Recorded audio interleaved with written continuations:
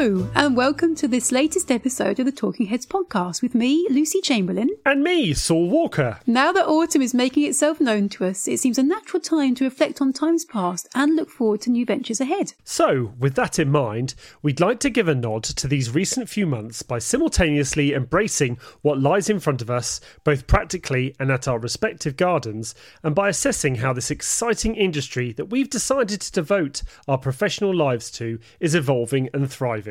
So many of us are showing this sector's true grit by quietly propagating new stock, dreaming up fresh initiatives, looking to new ways of working and generally supporting the trade. And our aim via this podcast is to muse on developments and showcase these horticultural heroes. We'll bring you 2 short 20-minute episodes each week, plus a longer bonus monthly interview.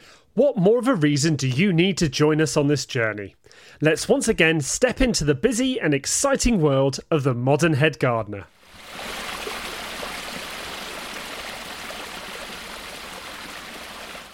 Mr. Walker, hello to you. Hello, how are you? I'm really well. And I've had a lovely day. I've actually been out and about a little bit and it feels very nice. I have taken a trip over to Manningtree, which is about 20 minutes away from me here by car, 25.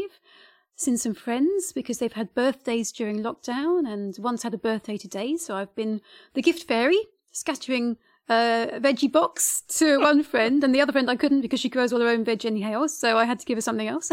But, it was been lovely. I've had a slice of chocolate cake, so that's you're ready to go. You're ready to go then. I am buzzing like a hummingbird, and I am good to go. So, that's been my day. And I can sense in your face you've got little excited eyes at the moment, because I know what the listeners are going to hear in a second, because you're quite excited about. Is it tomorrow? It is tomorrow. So we're recording this at the weekend, Saturday today, and on Sunday, which might be in the past for you, I am off to the first plant fair of the year, which I thought I'd never heard myself saying in September of all months. Oh, I know. But yeah, I'm off down Never to mind. a really wonderful garden just before Penzance in Cornwall, so you can't go much further west. And it's the Tremenier Plant Fair tomorrow, which is a rare plant fair. And along with the Treguian Plant Fair, which I've mentioned before, I think I mentioned it in our big 50th episode, it's one of those superb plant fairs for those of us who like exotic and the weird and the wonderful, and those plants that will grow quite happily down here in the West Country, but not really in the rest of the UK due to our balmy temperatures. So, I'm incredibly excited. Oh, no, I was just going to say, because you've mentioned the word rare plant fair, which initially, that whets my appetite immediately. My little ears pick up and I'm just jealous. I so wish I was coming with you, because we're going to talk about it in detail in a little while, but I've been to some garden centres, but I haven't got a plant fair lined up. So hearing you talk about the excitement, which I know I would be feeling if I had something to go to, I'm just a green-eyed monster at the moment. So what kind of things are you thinking that you might purchase at tomorrow's fair? Yeah, it's interesting because I've been going to Tremenier and Treguian now for many years, and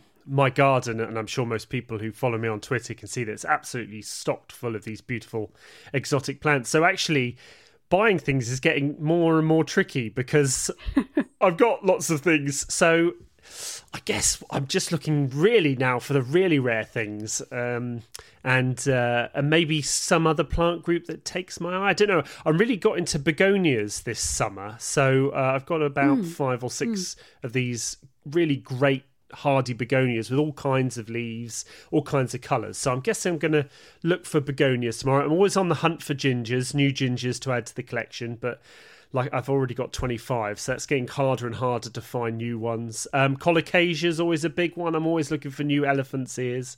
But hopefully something might take my eye. So maybe some woody plants. Maybe I've got to start really designing my garden a bit better. Most people know that I grow in lots of pots, and it's a collection of plants. But next year, I'm really hoping to start. It does look great, but I'm really hoping to get a bit of structure and a bit what I would call a bit of garden design in there.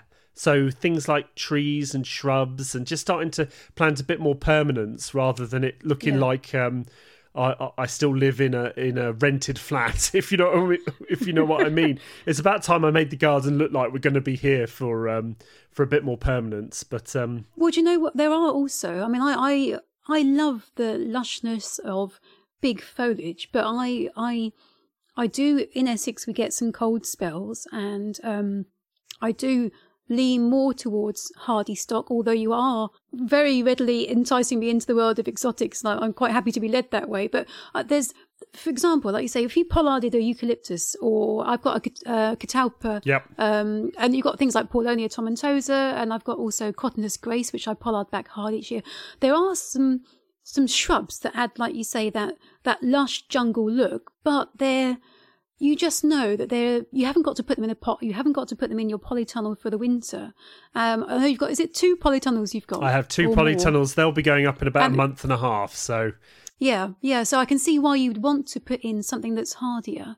That, as you say, you can plant there permanently. The rootstock gets bigger and bigger and bigger. So if you do pollard it back for the large foliage effect, you're going to get a stonking effect after maybe sort of 3, 4, 5 years, because they'll have that bigger root system that containers sometimes they can't support it unless you're prepared to have massive big tubs of plants, and even then they don't seem to be quite so vigorous as plants in the open ground, because they do have that that continual moisture. The roots, they have a better connection with the soil and the earth, and there's something about all the fungi and bacteria in just good garden soil that gets things going really, really strongly, I think. Yeah, and because I grow mostly a lot of herbaceous stuff, that can be actually looking quite good after a year or 2 years growing. Shrubs and trees take a lot longer to establish and get into that specimen look. So it's really worth getting trees and shrubs in quite quickly if you know you're going to be in a garden permanently, to get the maturity going, because every year you wait is 1 year less that they're going to grow into the maturity, and you just be waiting and waiting. So I'm starting to think about getting a lot of more woody stuff into the garden, and chopping back things like bamboos and things that I don't really need. But I am very excited to go to this plant fair, and mostly because I just haven't been out to see any nurseries or shows. We didn't get to BBC Gardeners World Live earlier in the year. So that kid in a sweetie shop feeling I haven't had this year. I really want to just... I'm actually very excited that I may not even sleep very well tonight. I have that feeling.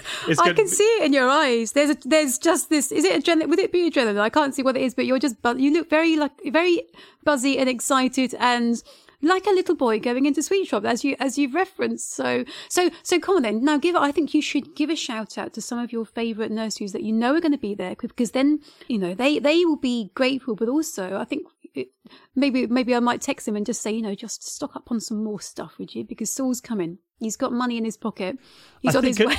I think a lot of them know I'm already on my way. So there's a few of them there. One of my big favourites I've mentioned on the podcast a lot is Penberth Plants, Jeff and Claire's nursery, which is one of the most westerly nurseries, and they specialise in all the Proteaceae and those South African succulents and a lot of other really nice things. They're mostly at all the Cornish plant fairs, so hopefully they might have something interesting. I must say I've probably bought them out of most of their Proteaceae stock, so this is the thing. What's exciting is that although they may have about 90% of their stock there I've already bought from them, they're constantly bringing in new things every year. Yeah. And just when I get that new plant, I tell you what, that's really exciting. There's also Tressida's nursery. Anyone who's been down to Cornwall should really get to Tressida's. It's just above St Austell. Fantastic family-run nursery. I think it's been in their family for a long time. And again, they grow a lot of the more exotic, hardy end things. I'm hoping to get some begonias and different bits from them. They grow some nice gingers as well. Kelnan Plants are going to be there. They specialise in restios. If anyone likes, they're sort of those very prehistoric looking, they're like a mixture of bamboo and grass. If you fuse them together, they're really amazing plants, and if you grow mature specimens, they look really, really cool in an exotic because they just look like nothing else. So they're really nice. There's a new nursery for the first time going to be at the fair from Ireland, of all places, called Kells Bay. And that's what really gets me excited when I see a list and there's a new nursery. Because a lot of the plant fairs can have the same people going to them every year. So you're hoping for new plants coming through from the same nursery, which doesn't often happen. Some people have the same stock, but a new nursery generally means that there's a lot of new plants. And coming from Ireland, that'll be really interesting to see what they bring. So I'm excited about that. Are there seed companies going to be there as well? No seed companies specifically, I'm afraid. It's a bit. I don't see many seed companies at the plant fairs. Well, I was going to mention Jungle Seeds, you see, because I was looking at their website today, and there's something I want to purchase, and I thought, well, if you're there, maybe you could pick something up for me, because that would be lovely. But if they're not there, it doesn't matter. I can get in touch with them direct. That's no worries. I don't know if people buy generally seeds from plant fairs. I think they're looking for plants in some ways, but I suppose the clue's in the name, isn't it, really? Yeah. So anyway, very exciting. And I thought we'd just give a few tips and hints to people who haven't gone to a plant fair, or what to expect when you go to a plant fair. And I think there's two ways of approaching a plant fair. One is how you should approach a plant fair, and the other one is how we all just descend into madness with a plant fair. So number one, you should really sort of plan exactly what you want to buy. Look at your garden. Oh no, see what plants you want. I know you were going to say that. You're going down Route 2. But I have got much better at this in that I do know what I'm looking for. I already researched the nurseries going. Right. Luckily, I do know most of the nurseries there. It's very sensible. But very sensible advice, everybody. Follow Saul's advice. Ignore me. That is the sensible and boring way. But there is Route 2. Can I explain Route 2? I was going to say, you're probably more down the Route 2 realm, aren't you? Have some cash in your pocket. Go there, run into the courtyard or on the lawn, screaming with excitement, waving hands in the air, and just go with your gut and just look and drool over stuff and do a very quick shimmy round. I'm reliving in my mind what I did at the Great Dixter Fair in October of I think it was last year, might have been the year before. I think it was last year. I went with my friend, and it was in October. And again, there's lots of lovely tropical stuff. I hadn't got a greenhouse then, and I was just bursting to buy some tender stuff, but I couldn't. So, fair enough. I did exert some self-control in that regard. I didn't get tender things. I got things that could only go into the ground. But then from that point on, self-control went out the window. And, how often it's very far away from me, Great Dixter. It's a good, what was it, 3.5 hour car journey? So I had that excuse in my back of my mind to go a little bit nuts, and I did. So that's one option. Well, Route 2 is probably the most favoured option, and I've got to say, I'm also guilty. What's the expression? Your eyes are wider than your stomach? That's not right, is it? I'm sure that's the expression. I know what you mean. I know what you mean. Yeah, you get to these plant fairs and you just see things, and you think, oh, look at that over there. Look at that over there, yeah. and you do start buying stuff. But it is worth. I've taken out some money, and it's worth taking a set amount of cash, I'd say, because you can go a little bit nuts sometimes and then think, I've spent quite a lot of money. Yeah, no, I completely concur with that. And I don't know how people feel about cash at the moment. I'm guessing it's all fine. But as you say, if not, just have a budget in your mind of what you want to spend, because otherwise the floodgates will open and you will fill the boot of your car and some. And then you have that awkward scenario of trying to spear it into the garden without your other half noticing and trying to put it somewhere. What we're basically trying to get to is the point where you and we've all done this, and that's why we learn from our mistakes, is you buy a plant in a pot from a fair, and most fairs are in the summer, obviously we're talking about autumn fairs, and they sit in the pot because you haven't got anywhere appropriate to put them. And then they suffer, because religiously you say, I will water those, I will really look after those. There comes a day when you won't, you'll forget, and they scorch off, or they get congested in their root, in their pot, and it's just... that's massively disheartening. So I'm teasing a little bit, but I do think that is a very sensible approach to bear in mind your garden and what it can support, and make your purchases based on that. That is your foundation, because, like I say, we've done the other and it doesn't work very well. And this is where the actual nurserymen or women come in, because you should really talk to them about the plants you're purchasing. I've seen so many people just go around buying plants because they look nice and they think those are going to look nice. Yeah. And then, like you say, when they get them home, they're completely inappropriate for the garden. They'll grow too big. Soil conditions aren't right. They're really tender and the person hasn't got protection for them over the winter. So if you're thinking about buying something, talk to the nursery person, because they will have grown the plant. That, you know, everything that people sell, generally they've grown themselves if they're a really good nursery, and they will know the conditions and the size and give you an idea, because most of the plants you're going to buy at plant fairs are in their very small size. You know, that they're usually either cuttings that have been just taken the previous year, or they've just been grown from seed. Especially things like bananas and gingers and brugmansias, you're going to buy them at a foot high, maybe, and within 2 years they could be bursting through, I don't know, your conservatory or a greenhouse if you're growing them indoors. So it's really worth talking to whoever's on the stall to find out more about the plant.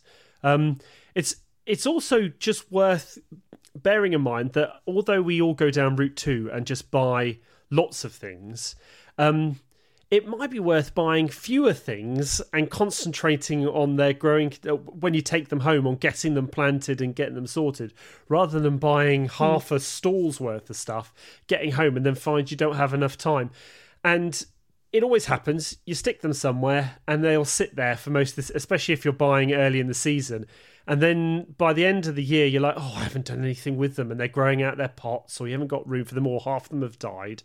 And you don't want to waste money at the end of the day. So it's really worth maybe thinking about buying a bit less, but being a bit more focused on what you are going to buy. Well, do you know what? I'm going to put in my boring, sensible point here.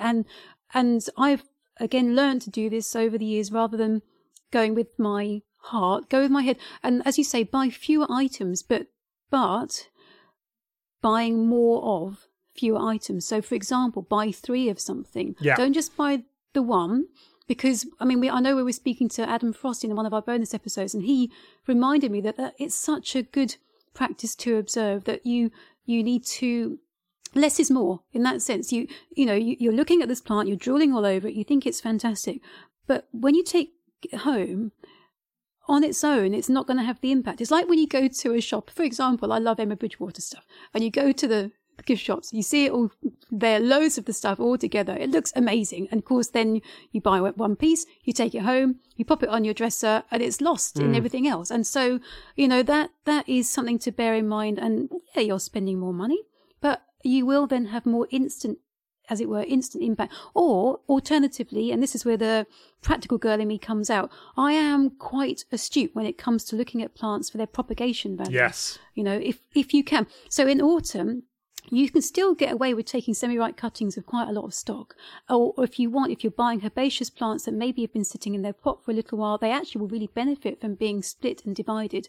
And in the autumn and going into early winter, they'll make lots of root growth, they'll bulk up, and then by the spring, they'll actually be slightly bigger plants. And then through that next year, they will be good sized plants. They will be the kind of thing that you would then be buying from the garden centre. That's summer or autumn. So do have a look at, especially, like you say, herbaceous perennials that can be split, things that you can take sort of maybe semi-ripe cuttings of, or, I love, at the moment, I've got a big soft spot now. I've got my greenhouse for tender salvias. I absolutely adore them.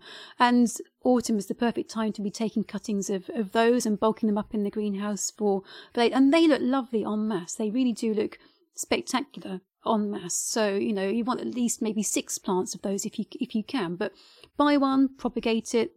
You're spending, say, a £5, and you're getting an awful lot more for your money. If you've got the patience, which gardeners we do have patience. Really, that's one of an essential thing to have. Should do. These September plant fairs are ideal for what you're saying, this propagation, because you're not really buying it this time of year for this year anymore, because winter's just round the corner, and I always look, because lots of plant stores will have the plants, but they'll have about 6 or 7 of the one plant.